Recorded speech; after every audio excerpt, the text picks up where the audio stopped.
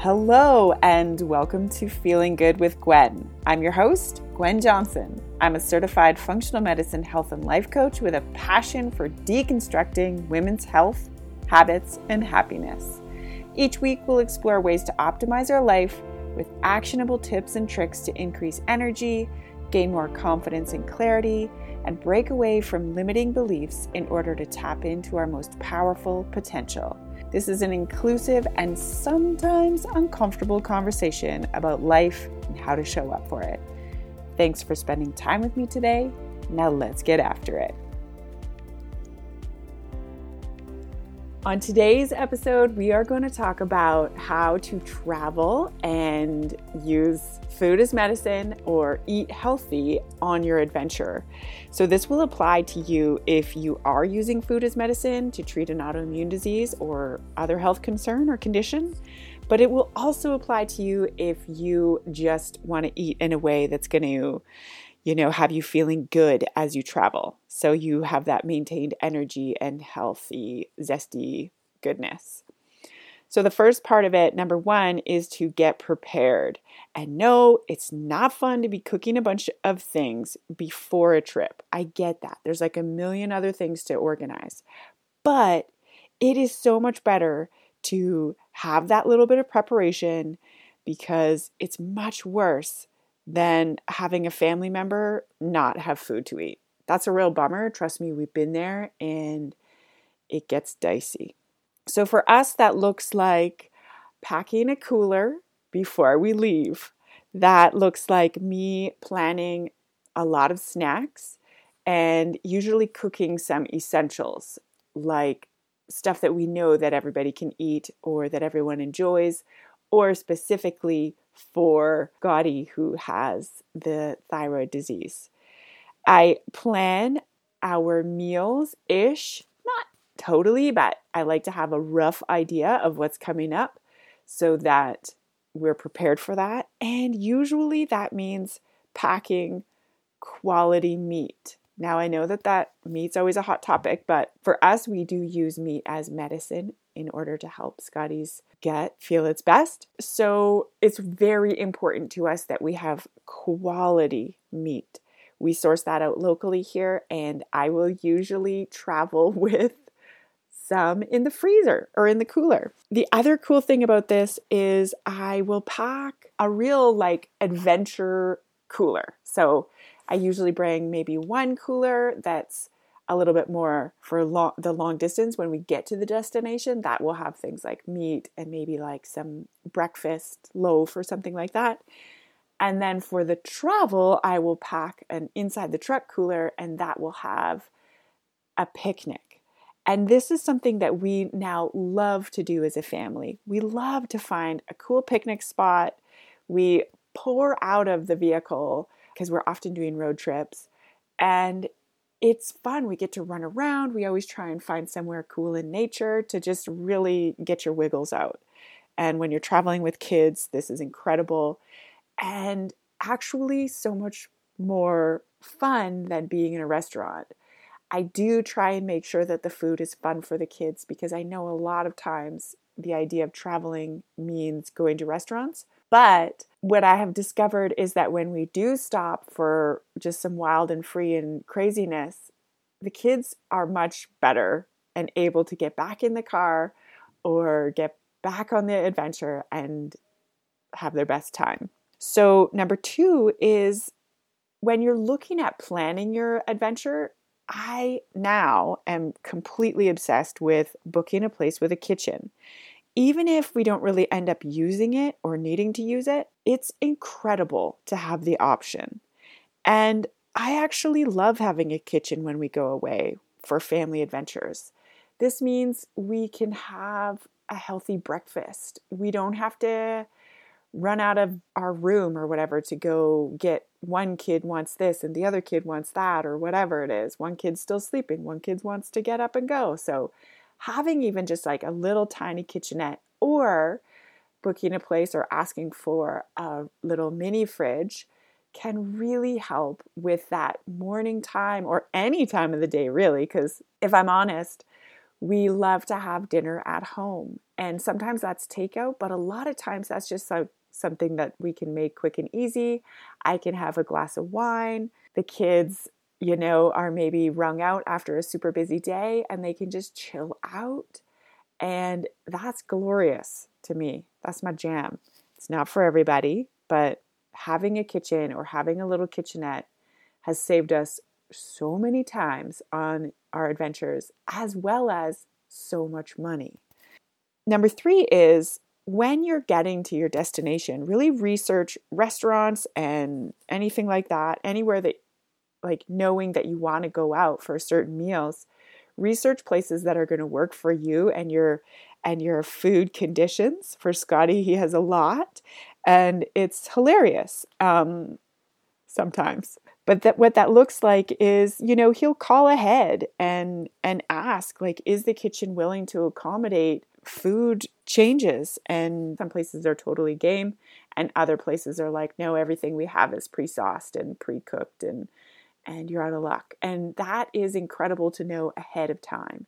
So having that, just that little bit of organization. Yes, it's harder to fly by the seat of your pants, but it just makes for a much smoother kind of transition from one thing to the next. And if you're in a complete pinch and you are doing something like the autoimmune protocol or paleo or something like that, a sure thing is always some kind of a steakhouse. Now, for all my plant-based friends, just ignore that. But if you are using food as medicine and you are using a meal plan like that, then usually some version of a steakhouse is kind of an emergency sure thing, and they're usually everywhere.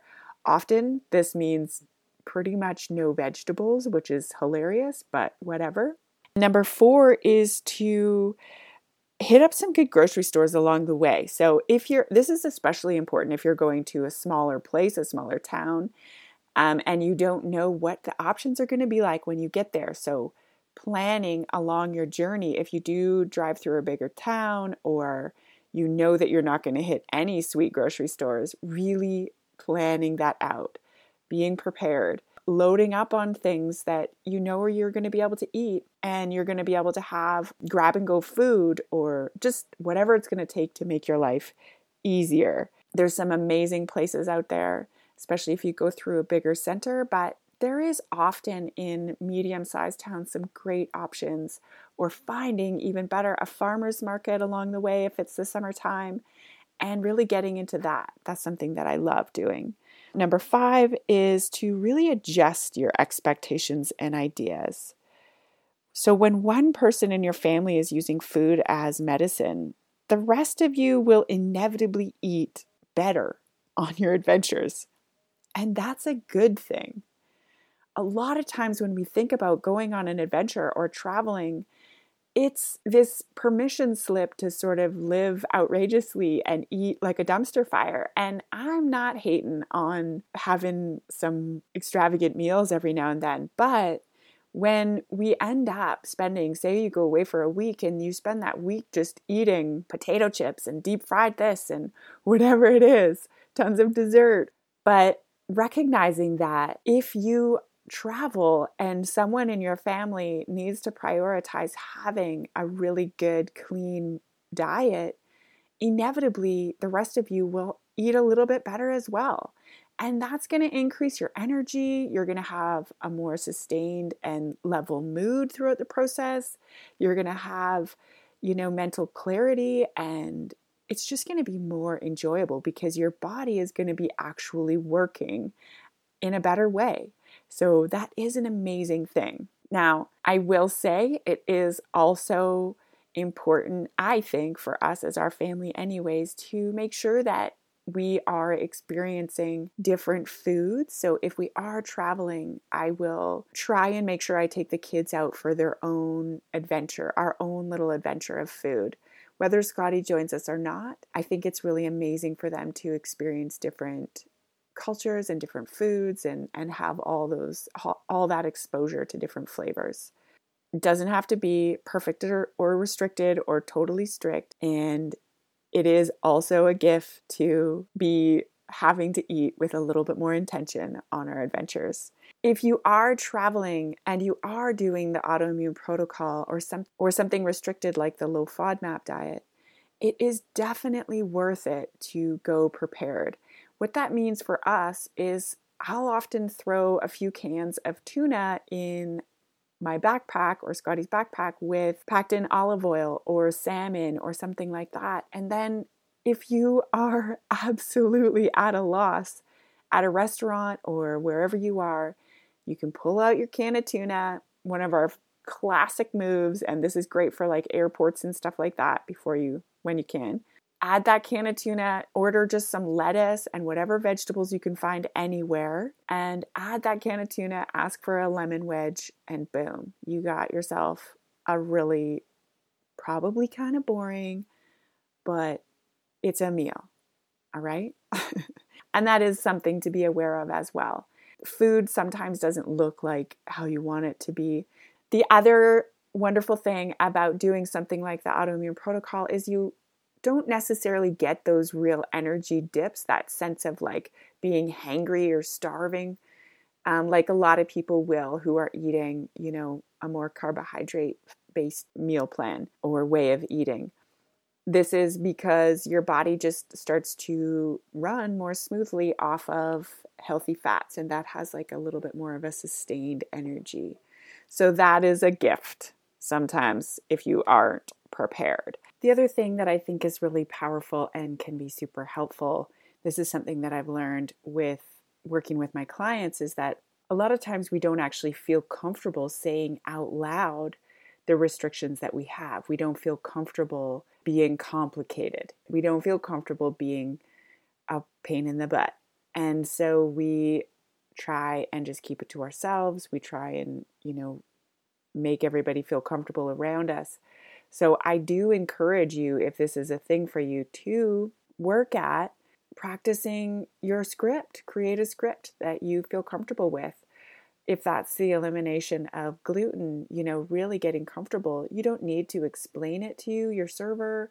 You don't need to go into details. You can just say, I have a food restriction. I'm not eating gluten. Can you accommodate that in my meal today? They may ask, are you celiac, or can you have a little bit of gluten? And that's up to you to decide your answer for, but just having that clarity. When we've been traveling with Scotty and he's been the most unwell, it's really been important for us to have a very clear script to say to the restaurant, to explain to people. And this plays in huge to when you're even just going to visit a friend or go out for dinner with friends. Having a really clear script to communicate your needs and what your parameters are can really save you a lot of struggle in restaurants and in social situations. So practice it out. Stand in front of the mirror and say it and say it and say it until it starts to feel normal and like a thing that you can express. And know that it's okay for you to take that space. It's fine if you have a thing. It's beautiful if you have the courage to be prioritizing your health. That's a beautiful gift to you, to your family, and ultimately to the world, because your energy and impact is going to be much greater if you feel good and not like a dumpster fire. So thank you so much for joining me here today. I hope that this was helpful, and please let me know. And if you know somebody that would benefit from this information, I'm so grateful if you share. Please subscribe, and if you're up for it, leave a review at wherever you listen to your podcasts. Yeah, man. All right. Peace and love.